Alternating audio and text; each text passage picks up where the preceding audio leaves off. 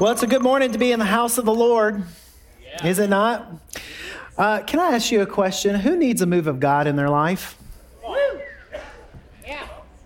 Let me ask the question again. Who needs a move of God in their life? Okay. There is a thing that God has given you. It's called a mouth and a voice. Okay? And I was just, I was sitting down here and I was saying, Lord, I'm not going to say anything. I don't want to say anything about that because there is nothing in my body, my bone, my spirit that would ever want to manipulate you in any way, shape, form, or fashion. But I need you to know that you have permission to be vocal in this church. You have permission to respond. Sometimes when you respond vocally, it is an agreement with somebody next to you and to this God who breathes stars to say, I agree with that and I need you to move in my life in that way. So I ask you again, Springhouse Church, who needs a move of God in their life? Okay.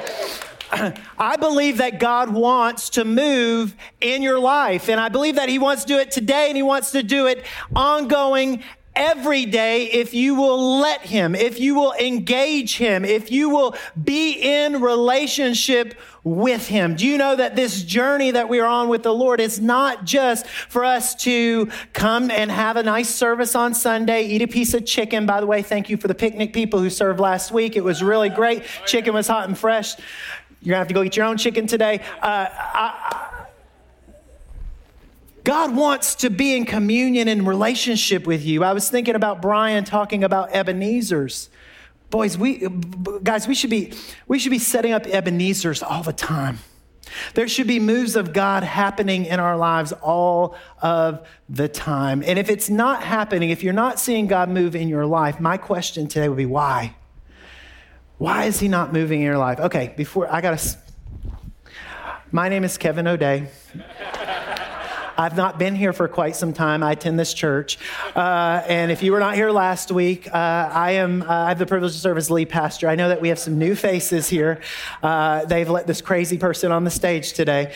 And I am glad to be back. And I just wanted to, again, thank you guys for the way that you love my family during our time away and the way that you continue to pour your love on us. I said it last week and I'll say it again. I feel more loved in this season of my life than I've ever felt in my entire life. And a large majority of that is because of you and what you guys say and do and how you guys so love our family. So thank you. Thank you so much for that, the gift of you. And the end of this month, we have a very special activity taking place called our annual Fall Fest, And the Lord has just been so gracious to us in allowing us to be a part of something really, really big in the community of Smyrna. Now, Margaret Meek, our former children's pastor, she started this Fall Fest thing, and it was mainly in-house. But God has seen fit to put his hand on it and bless it. And last year, I think we had like 3,000 people come to our Fall Fest as an opportunity for us to serve and to provide something on that particular night. So I wanted to encourage you to be a part of our Fall Fest. This is not a kids ministry event. This is a Springhouse outreach event.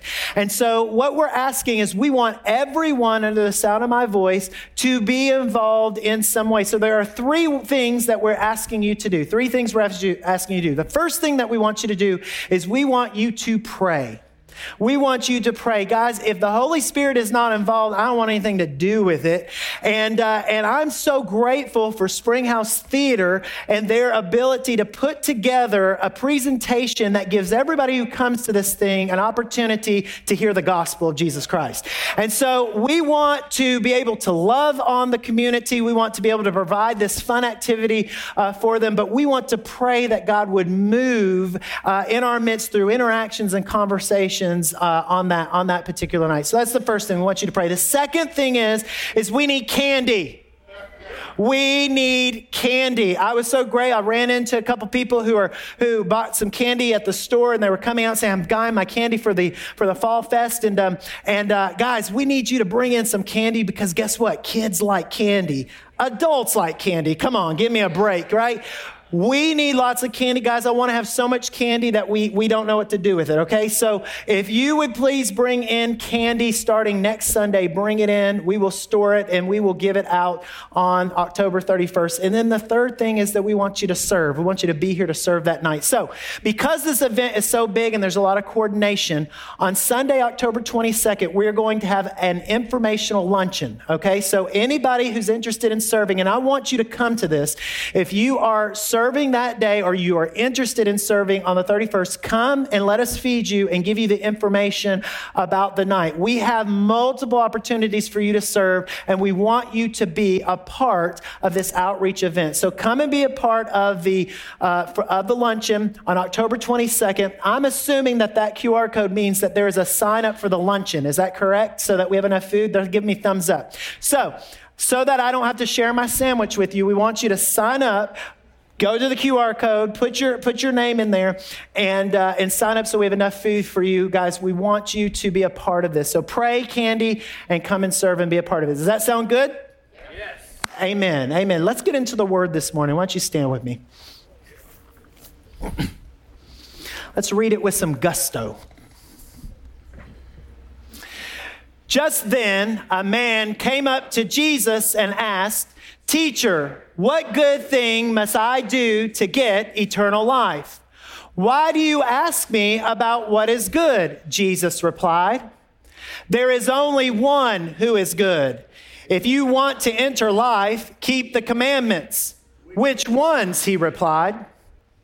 Jesus replied, "You shall not murder. You shall not commit adultery. You shall not steal. You shall not give false testimony. Honor your father and mother and love your neighbor as yourself." "All these I have kept," the young man said. "What do I still lack?" Jesus answered, "If you want to be perfect, go and sell your possessions, give to the poor, and you will have treasure in heaven.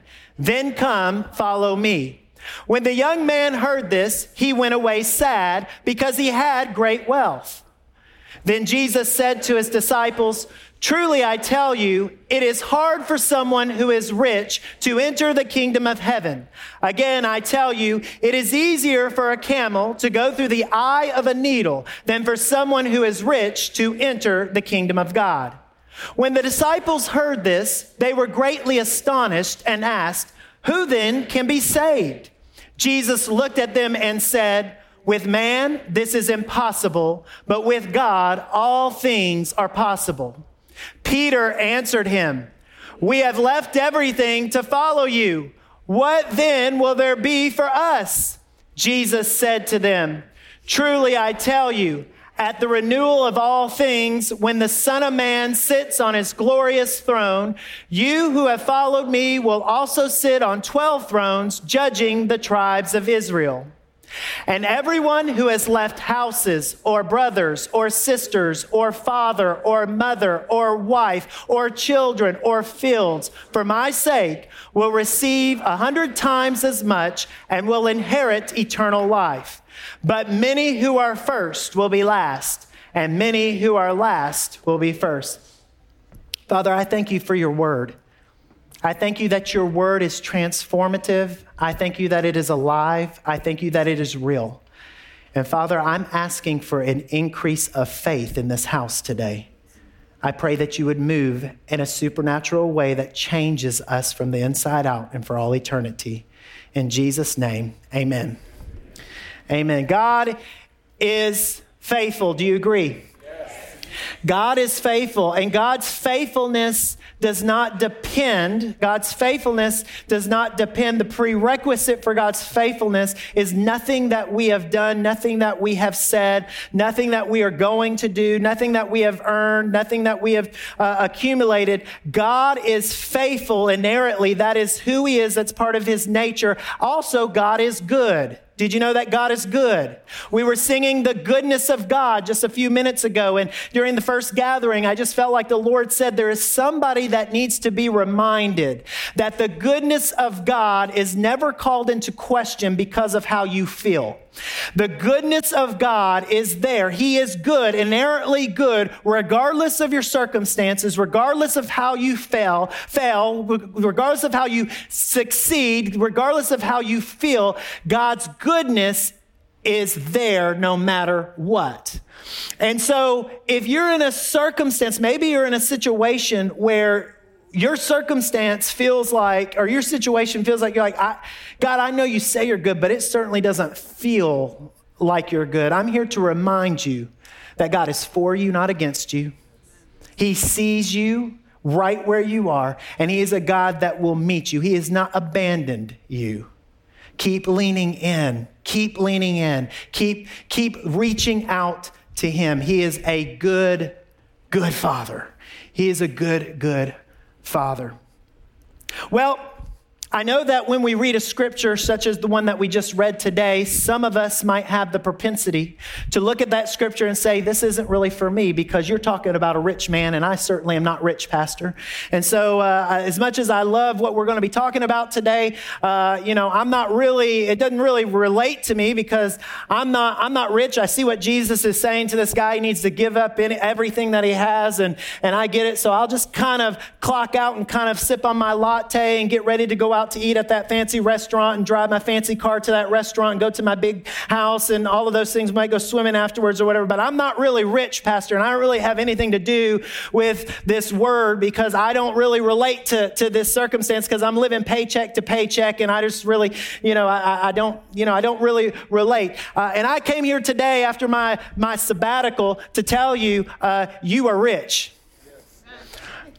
Well, Pastor, you might need to go back to your sabbatical because I don't know if I can really grab onto that because I don't certainly feel rich right now. But I'm here to tell you, you are rich. If you're sitting under the sound of my voice, if you're living in this country, if you're living in this state, you're rich. Now, I understand that it's relative, perhaps subjective, and maybe you look at it and you say, well, I certainly don't feel rich. I didn't say that you felt rich. I told you that you are rich.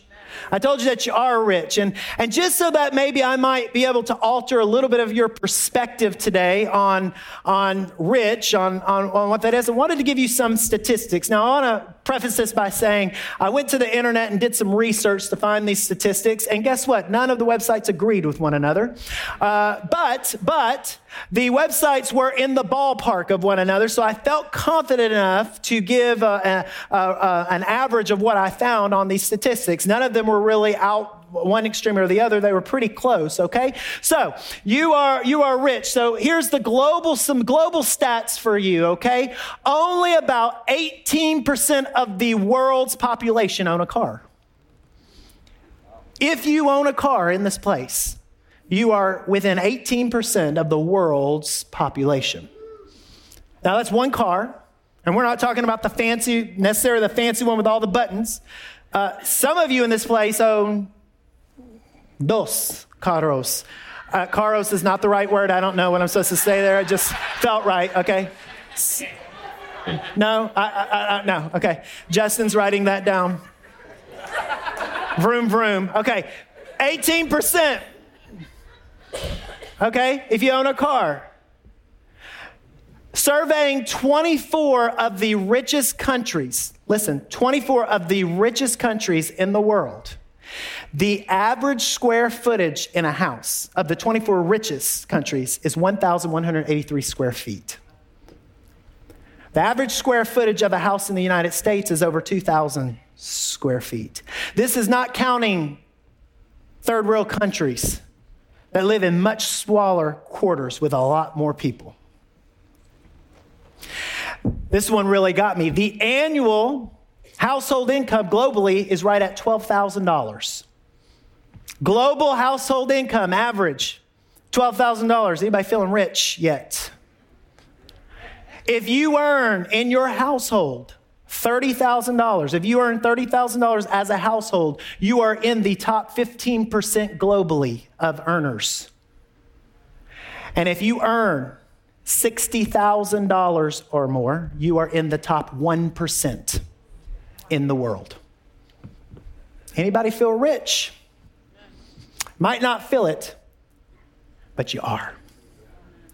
You you are rich. Well, you might say, well, listen, Pastor Kevin, I don't care what stat you put up there. I'm not buying in to the fact that I am rich because I do not believe that I am rich. That's okay. I didn't come here to tell you that as the main point today. I just wanted to kind of get us on the same page that you're rich. And if you don't believe that you're rich, you're confused. Okay, so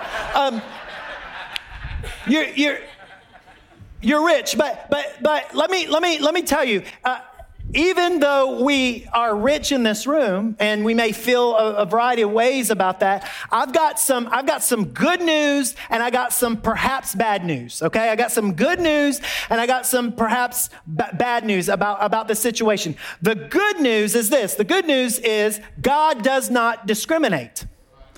God does not discriminate whether you are poor or rich, young or old, red, yellow, black and white. You are precious in his sight.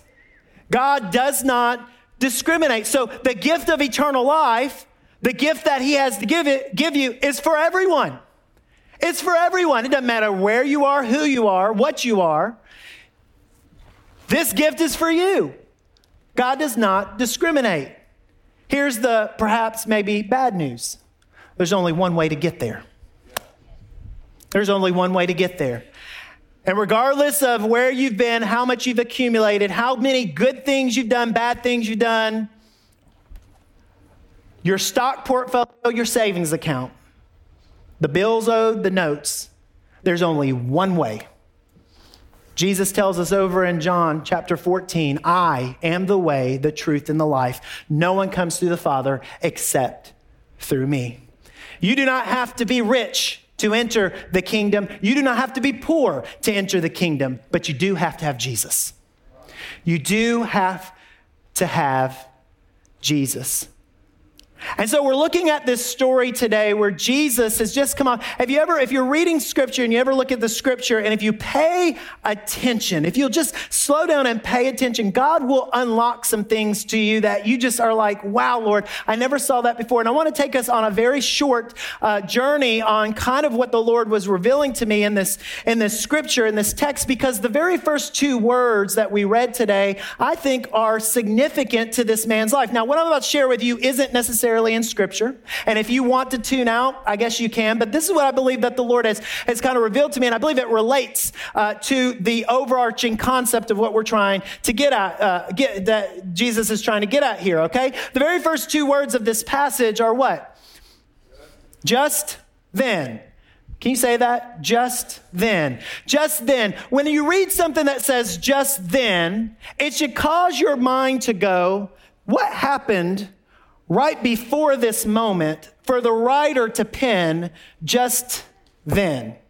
And right prior to this interaction with Jesus, Jesus is with children. He's with children.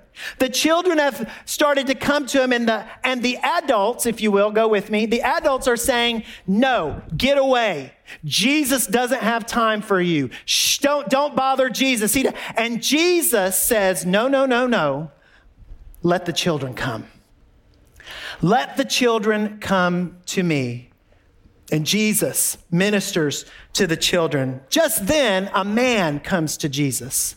I wonder if this man happened to be at that moment watching this interaction with Jesus and these children and evaluating both his life and this gift that the teacher was offering. Why is it that it is easier for us to have faith as children than it is when we are adults? Why is it that the younger we are, I could tell Ruby, go and jump off this stage, and she said, let's go. And she would just do it. If I tell James to come up here and jump up, well, not James, bad example. No, James would question it. He'd be like, wait a second, you want me to jump off this stage? He wouldn't. And part of that is because he has life experience, and he would think, if I jump off the stage, I might break my leg, that type of thing. Why is it that we are so more quick to obey in an infancy, childlike stage than we are when we feel like we know what we're talking about, when we feel like we are older? I think that the call of the Lord is for us to become like little children, to become more like little children. But I wonder what type of insecurities were going on in this man? What type of things were going on inside this man to cause him to just then come and approach the teacher and say, hey, Jesus, teacher, to which he ascribes an adjective. He says, good teacher, what must I do to have this gift of eternal life? Now, he wasn't approaching the question from the standpoint of, I'm ready to abandon everything I have to get the answer to this question, to receive what you had. No, he was approaching this question from the standpoint of, I've got all these trophies in my kit right here, and I want to add what you have to offer to the rest of them. I want to add this to the rest of what I've got going on in my life. And so Jesus, how many know that when you go and ask Jesus a question, he already knows the answer before he gives his question and his response. He's always methodical in what he gives. Have you ever been asking something of the Lord and he responds to you and makes you think? God, I was asking you for this and I just wanted you to say yes, but you said something different and it made me have to think. No, just me? Okay. So, moving right along. This guy says, this rich man says, Jesus, what must I do to have eternal life? Well, good teacher, how do I get this? And Jesus says, why do you call me good? Why do you call me good? The reason he's asking the guy the question is not because he doesn't know the answer. The reason he's asking the guy the question is because he knows that guy has settled in his mind that he himself is righteous. He himself is good. How do I know that? Because if you continue to read, Jesus says, if you want to inherit eternal life, then obey all of the commandments. And he starts to list off a bunch of commandments. Now, I'm going to tell you, I started reading those commandments. I was like, man, I am out to lunch. I have messed up in so many ways. But this guy's like, check, got it, check, got it, check, got it. I'm good, Jesus. I got all those. What else do I need to do?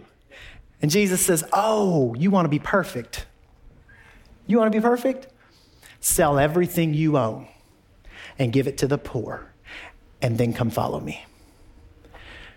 To which we learn that this man walks away sad. Why? The word tells us because he had great wealth.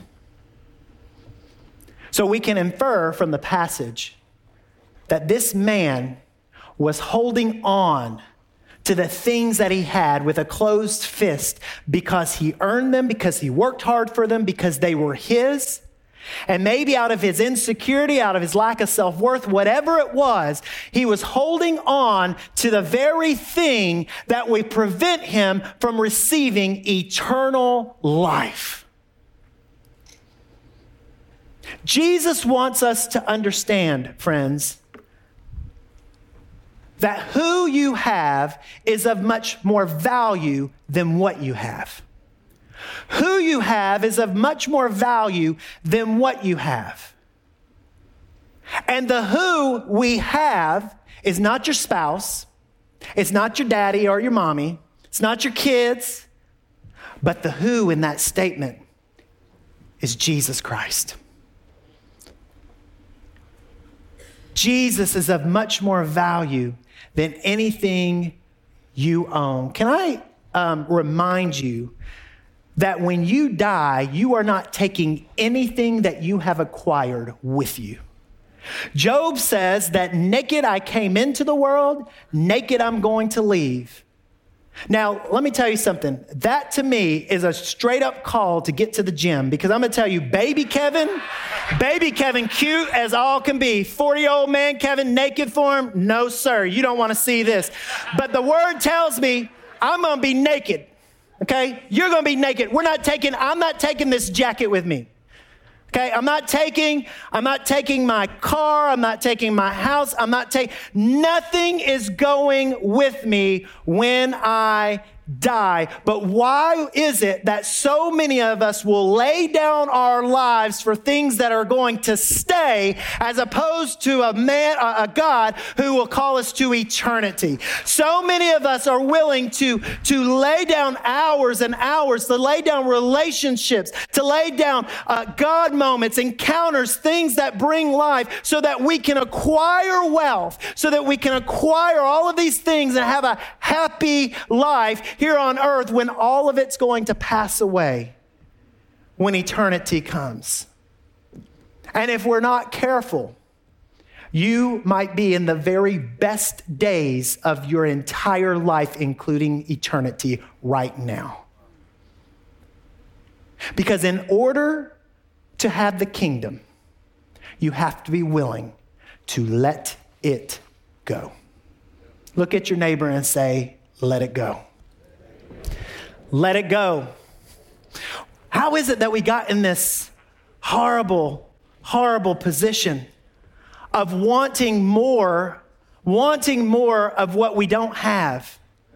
Wanting more of what we don't have. I got a new truck. It's got all of the things, but oh man, 3 days later, I see another truck that I want. So I'm going to go and jump into that truck. Or man, I want a TV. I want a 50-inch TV, but boy, now there's a 75-inch TV. Oh, I got to have, that is a need of my life. Praise Jesus. I need a 75-inch TV. Oh no, but there's a 90-inch TV over here. I've got to have that TV. But don't you know it's football season and you can't enjoy, the Lord would not have me enjoy Tennessee playing football unless it's 100-inch.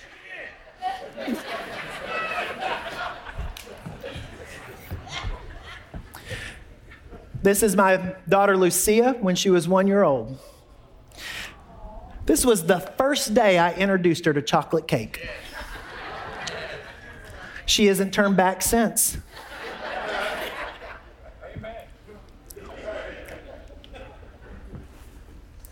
Can I tell you that there is a real enemy out there who is looking to kill, steal, and destroy your life? And sometimes he comes in the form of chocolate cake. He says, I bet you have not tried it this way. I bet you haven't tasted it this way. And you start to take a little bit of a nibble of that cake and you start to taste it, and then you become like Lucia and you lose your mind. She was grabbing for every bit of that cake that she could have eaten. And let me tell you something, I could have just fed her cake for the rest of her life. She probably wouldn't be here today with us if I did. And at that stage, she would have eaten it as much as I would have given it. But guys, so many of us are eating cake that we don't even know about. Because here's the thing, here is the slippery slope with all the materials and all the stuff and all the things that we have here on earth. It is never enough. It is never enough. And I might submit to you that so many of us choose to go down the road of trying to get more and more and more because we are insecure and we need a true word in our lives that's going to fix the problem. But instead, we resort to intermediate, stupid little things that are going to be shallow and are not going to last for eternity. And when it does not become enough, we reach down and we try to get more, and we try to get more, and we try to get more. And we are never satisfied. Might I suggest to you this morning that Jesus has a gift to offer you that will always satisfy. What Jesus offers you will always satisfy. Guys, we just went on a pastoral retreat this past weekend, and I want you to know that your pastor is praying over you that there would be an increase of faith in your life. There would be an increase of faith in your life. Why am I praying that prayer? Because I believe that God wants to show up and he wants to show out in your lives and in the lives of this church. Why do I want God to show up here? So that you can have a bigger, better house, car, all of these things. He might move in that way. That's not at all why I want him to show up and show out. The reason I want him to show up and show up is because I believe that there are broken relationships that need to be reconciled. I believe that there are marriages that are on the rocks that need a God to come in and reach down and do something mighty in them. I believe that there are prodigals that need to come home. And if this house would become a house of faith, if we would become a people that would lean into to everything that God says and believe what God says, I believe that God would begin to bring people into this house. I read in the book of Acts, when we look at the Holy Spirit and the way that he moved and the miracles that happened and all the supernatural movement that happened in the book of Acts, every time I saw something that the Holy Spirit did, it's attached to this clause that says numbers were added to them every single day. And guys, I am here because I want numbers to be added to the kingdom. I want people to encounter the God that I have learned is a good, faithful, wonderful, kind God who sees people who do not get seen. Guys, am I preaching this morning? Or are you clocked out? Can you hear what I'm saying to you? I'm talking to you. I'm talking about when you lose your keys and you say, you know, I'm going to spend an hour looking, or I'm going to ask this God who knows exactly where my keys are. Where are my keys? And he puts his hand right on it. And it seems like such a small thing. But then I go to Kurt and say, Kurt, let me tell you something. I lost my keys today and God told me where they are and I found my keys. And Kurt says, you know what? I've been looking for something for a long time now. Maybe I ought to try God out. Maybe God will help me find. So he starts to pray, and guess what? God moves in his life, and then he begins to share with James. James, you got to hear this. James, I lost this and I found it. And James is like, you know what? I'm believing God to pay this bill that we just haven't had the money. And all of a sudden somebody comes.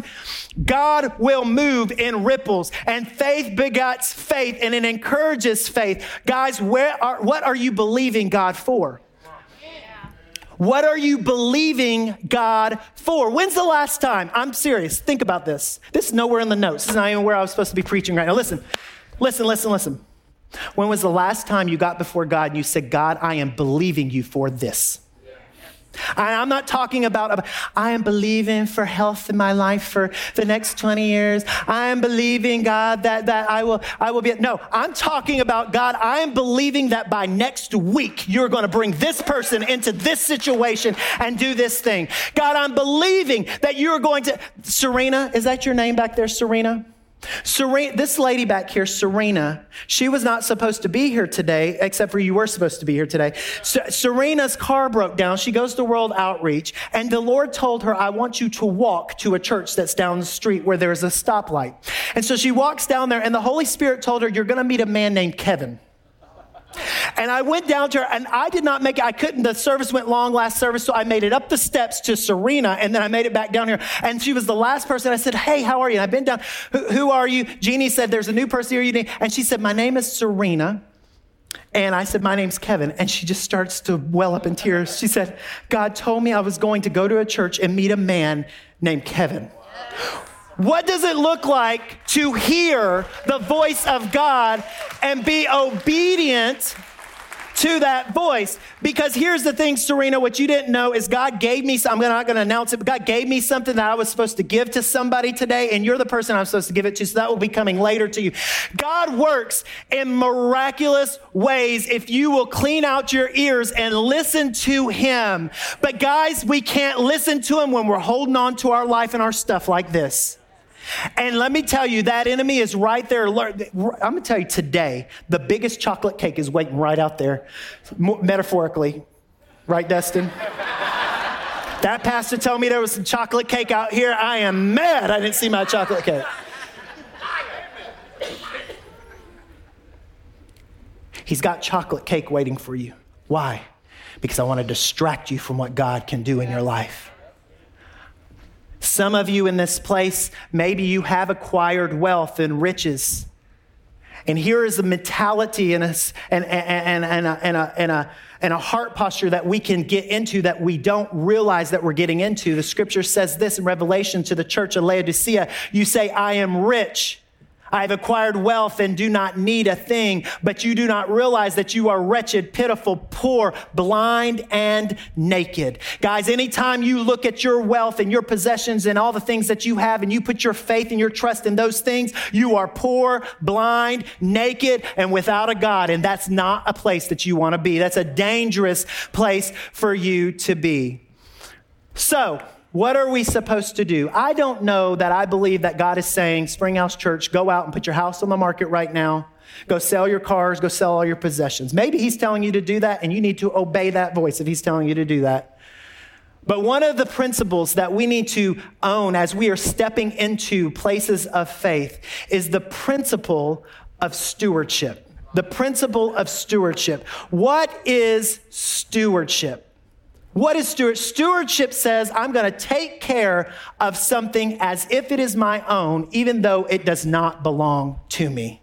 And might I tell you that nothing you have belongs to you.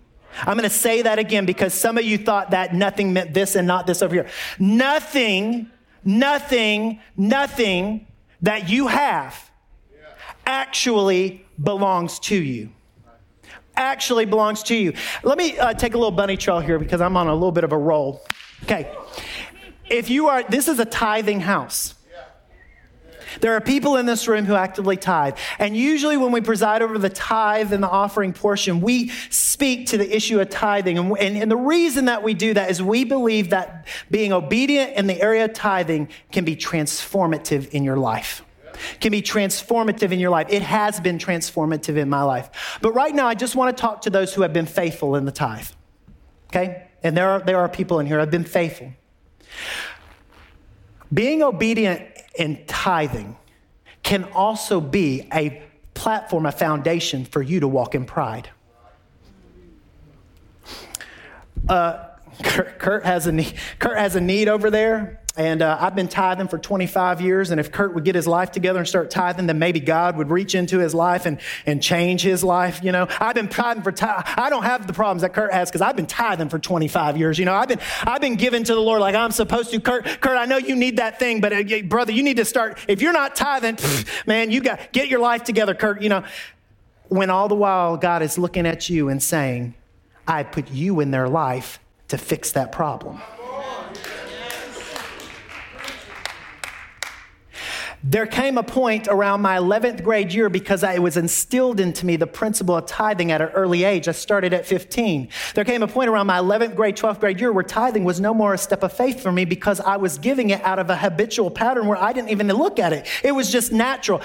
Do you have faith to pay your taxes? I'm talking about the ones that come out of your check. No, because they're gone. You don't have a choice, right? You don't even consider it as part of your real income whenever you're spending your check, right? That's kind of the mentality that has been in my life. And God began to do a work in me and convict me and say, that was just the baseline, Kevin. That's the baseline that I want you to understand that by giving the 10%, by paying the 10%, all you're doing is acknowledging that everything you have is mine, says the Lord. So for those of us that have been tithing routinely, what does it look like to live on the 10% and give the 90%? Oh, I didn't get an amen on that one.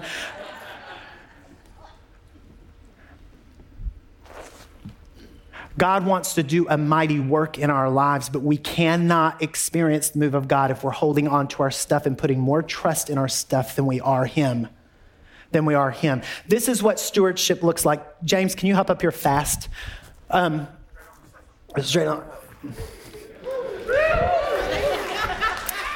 Now, don't fix your hair when I give this to you, okay? Here's the thing. God gives us something. Okay? He says, I have a blessing. I have something that I want you to be in charge of. I want to entrust you with something. How many God has entrusted you with something in your life? Anything in your life? Raise your hand. Look around the room. God has entrusted. Guess what? If you're married, He's entrusted you with a marriage. If you're a parent, He's entrusted you with kids. If you have a business, He's entrusted you with that business. God gives you something, and this is what He does at the beginning. He says, I'm going to hand this to you. And look at that. And what happens is you look and you see yourself and you're like, oh my God, you want me to do this? I can't see myself doing this. And God says, let me show you yourself doing it.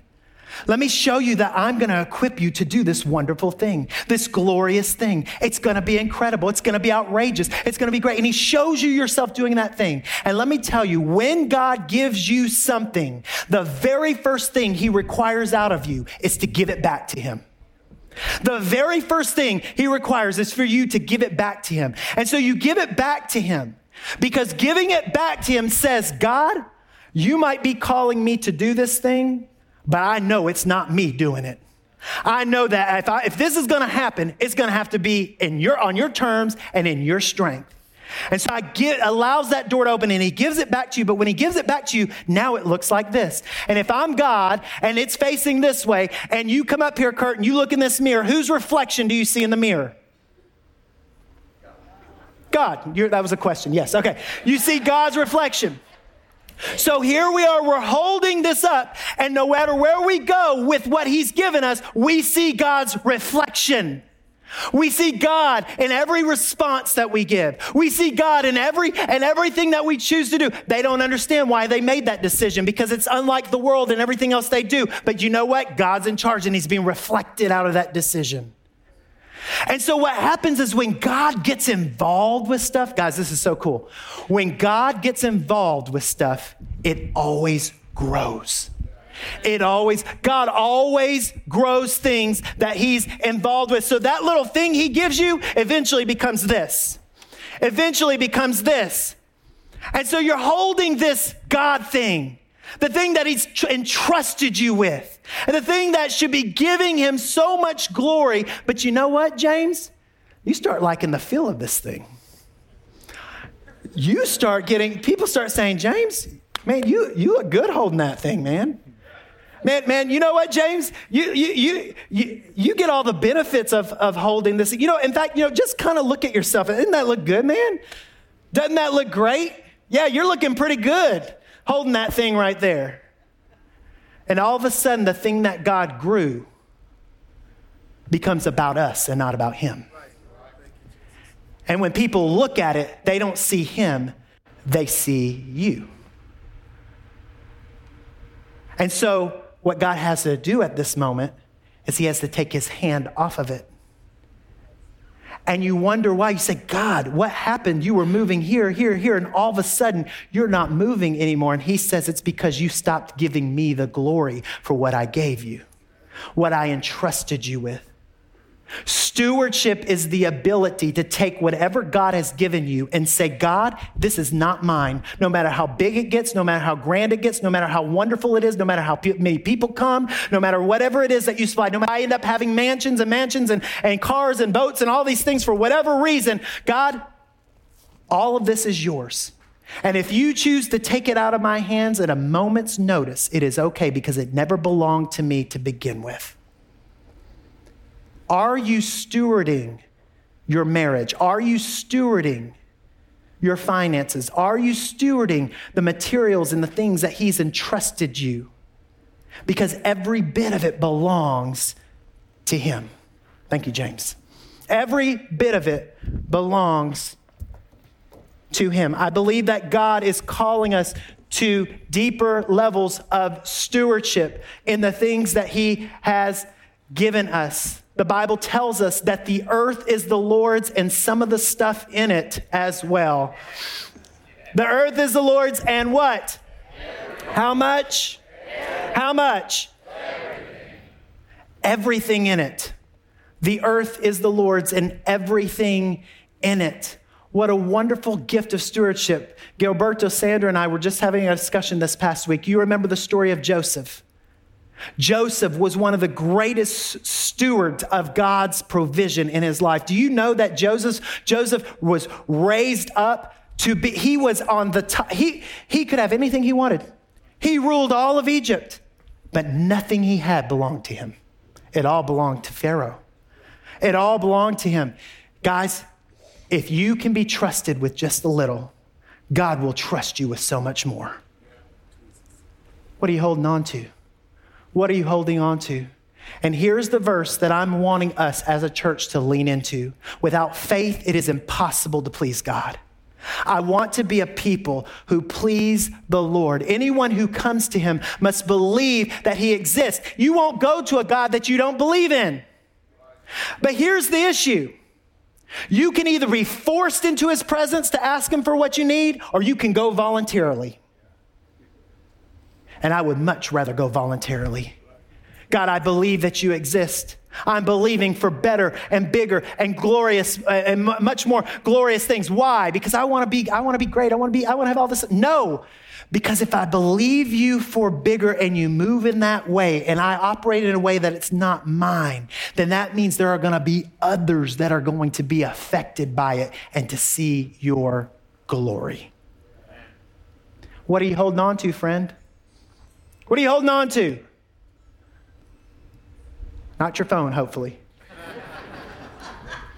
The word says this, my God will meet all your needs according to the riches and glory in Christ Jesus. Let me tell you a story quickly as the worship team comes back out. I went to Africa, which, by the way, Pastor Bruce and Jill Cobo are in the house today. Welcome, guys. So glad you're here.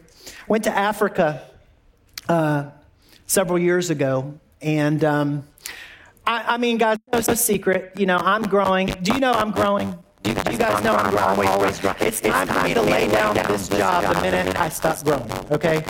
I'm in process. So one of the things you guys know about me is I do care a little bit about the way I look. Is that fair? Is that true? You guys noticed that, okay?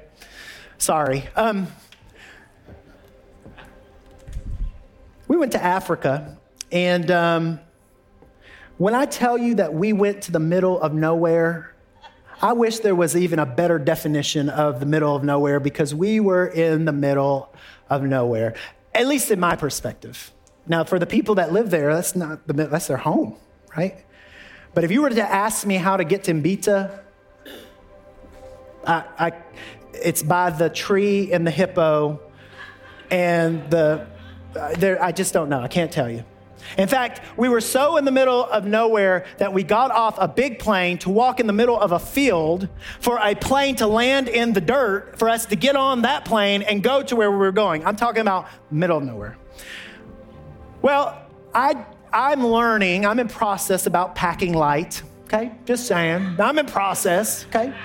And on this particular trip, I was way in process, and I didn't really pack light. In fact, I remember getting to the airport and put some stuff, including a bag of trail mix, in my backpack. And so I get this bag, and it's on the plane, and I don't have a worry in the world, because I'm trusting in the plane people to get my bag where it's supposed to be. Well, I don't remember how many were in that group, maybe 25, and we get there, and 24 bags come off the conveyor belt, and not mine. I was in leadership at the time, not leading the trip, but I was in leadership at the time. And you have that moment when something goes wrong and everybody's eyes are on you because they want to know how you're going to respond. And I said, praise God, praise God, praise God. I went into the bathroom and I cried. I said, God, I don't know where I am. I don't know what this is about. I got stuff in that bag that I need. What am I supposed to wear? We're in the middle of humid heat, in the middle of summer. Lord, what am I going to do? What? And God said, you could try trusting me. I do trust you, but, and that's where we get in trouble, isn't it? God, I do trust you, but you don't understand, God. So we get where we're supposed to go. And the group's so gracious and they're kind. And I get there and, I'm soothing myself with this bag of trail mix. And Vonda likes trail mix. Vonda Coble, she was there.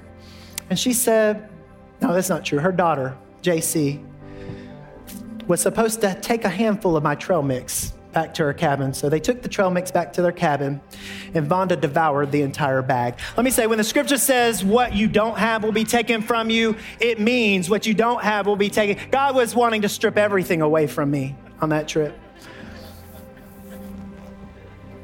I went day after day, and initially I was calling the airport like every so often, paying lots of money, by the way, to call the airport. And I just stopped. I just eventually had to stop. And I went into this brother's house, and we're in the middle of what they call the bush. I mean, there's no Tide detergent or Clorox. There's no washing machines. I go into this guy's house, and he's there, and he is just smiling ear to ear. And he says, welcome, brother, to my house. You want to talk about square footage? And I walk into his house, and he says, my brother, anything I have is yours.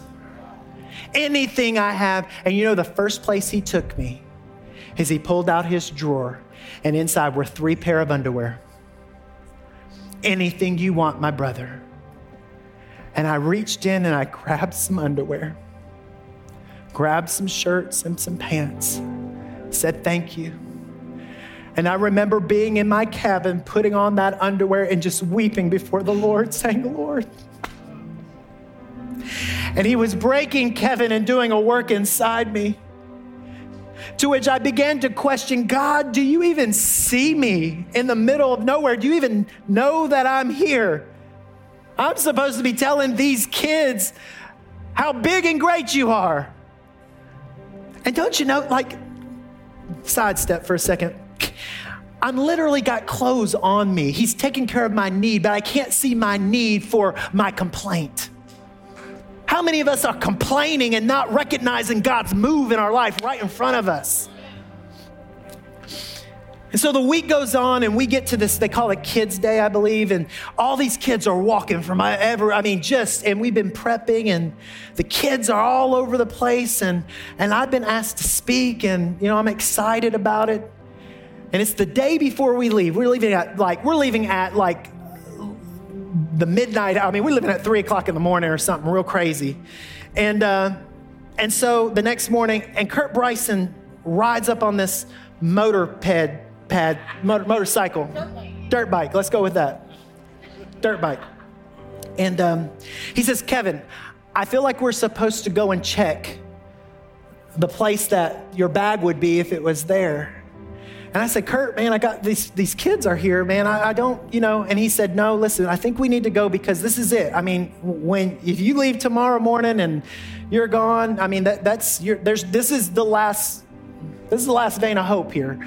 And I was like, okay, we'll go, and I didn't really, he had the faith for me that I needed. How many know that you might have faith for somebody else?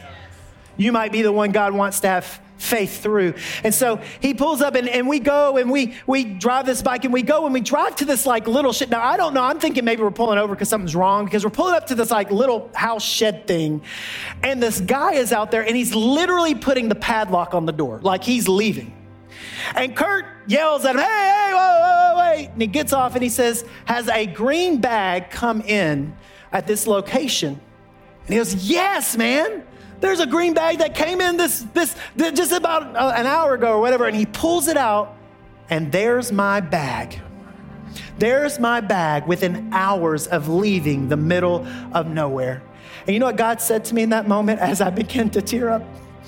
He said, Kevin, no matter how far you feel away, I will always find you.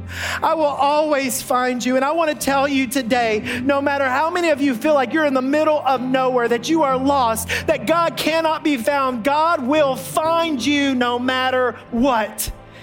He is for you. He is not against you. He is with you. He is your great Redeemer. And so I got this bag and God met me right where I was. It takes a relationship with the Holy Spirit of God in order to know what you're supposed to do and where you're supposed to go. Guys, I'm going over by 5 minutes. Are you with me? Yeah. Gonna be 5 minutes. Dustin and Katie, would you come here, please? Come up stage quickly.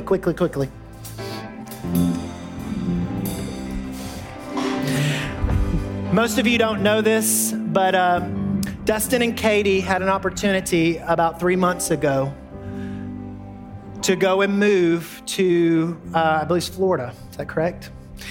And they were going to go. They basically, the situation, without getting into all the details, much more money, much more financial security, closer to Dustin's kids. It just made sense. And they came into my office and they said, we've got a kind of a bombshell to tell you. We feel like we're supposed to go and move to Florida. And several days passed and, we were praying and we were just, some of us distraught, but trying to be supportive and trying to be like, man, can you hold on? And Dustin and I got to talk and I was just saying, Dustin, man, you really got to hear from the Lord about this.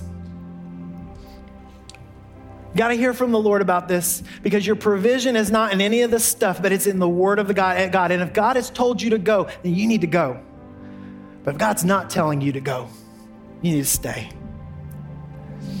And he sought the Lord and he made a decision to stay because God told him to stay. Was that decision hard? Yeah, it was very hard. Do you know that most faith steps are hard? Do you know when I say an increase of faith, it's not so that we can lean back and say, oh, it's just going to happen. It's just going to happen. No, it requires something out of us, a step of obedience out of us. And so Dustin has decided and Katie have decided to stay and remain faithful to where they are because they trust that God is going to meet all of their needs. The word tells us that God will meet our needs in an abundant and an exceeding fashion, more than we could ever dream or imagine. And I'm so grateful for these two and their faithfulness. So several years ago, or 2009 rather, Sherry and I bought a house. And that was our first house. It was our starter home. And we since have been able to move out of that house. And these two have been in that house for 3 years. They've been in that house for 3 years. And they have taken such good care of our property, of our house, of our home. They have been great stewards of something that did not belong to them. In fact, Dustin built a new deck in the backyard, sick and tired of tripping over those holes that were back there, you know. I mean, they have made this place immaculate and taken great care of something that did not belong to them. They were stewarding a place that did not belong to them as if it was their own. Well, the other night, while I was tossing and turning in my sleep about this message and saying, God, I want you to increase the faith of the people in this house. I want you to do a mighty work. And God said, you know, Kevin, you're not getting out of it. He said, Kevin, if you're gonna believe by faith for everybody else, then you're gonna walk through some stuff as well. You're gonna have to do that. And so the Holy Spirit of God told me that you are no longer gonna charge rent to Dustin and Katie because it's time for them to save up for their own place, for their own house. And I said, God, listen, no kidding. I sat up in bed and this is what I said, but God, we still owe a bunch of money on this house. That's what I said. I mean, I set up like this. God, we owe a bunch of money in this house. And here's what God said. He said, Kevin, you can put your stock in their rent check, or you can put your faith in me as God. Sherry and I are going to go with God. So you guys have a rent-free home for as long as you need so that you can save up for your own place. And it's because of your faithfulness in what you're doing. And God's moving your life. I sure do love you guys. Continue to serve the Lord, guys. Love you. What are you holding on to? What is it that you are holding on to that is stopping a move of God in your life? We want to be people who please the Lord. Well, it requires faith. So here's your homework assignment. We're going to worship here in a second. We're not doing prayer time because today we're just going to acknowledge Jehovah Jireh for who he is, okay? But here's your homework assignment. Stand with me. Here's your homework assignment. If you're married in this place, I want you to take your spouse's hand right now. Look them in the eye and say this. We're about to do what Pastor's telling us to do. I want you to go home. If you're not married, this is for you as well. I want you to go home today. And I want you to ask God this question. God, what am I holding on to that I'm supposed to let go of so I can see you move in a mighty way in my life? And when he identifies that thing, and let me tell you something, 90% of you know what it is right now. When he identifies that thing, I want you to give it away, and I want you to give it away joyfully, and I want to see God release such a wonderful, extraordinary thing in this house, because when you give that thing away, it's going to be an answered prayer to somebody else, and they're going to have a testimony of God's faithfulness. Can we believe God for that? Can we believe God for a move in our life and a move from him today, okay? So let's worship the Lord today, Jehovah Jireh. Come on, let's go. Let's worship.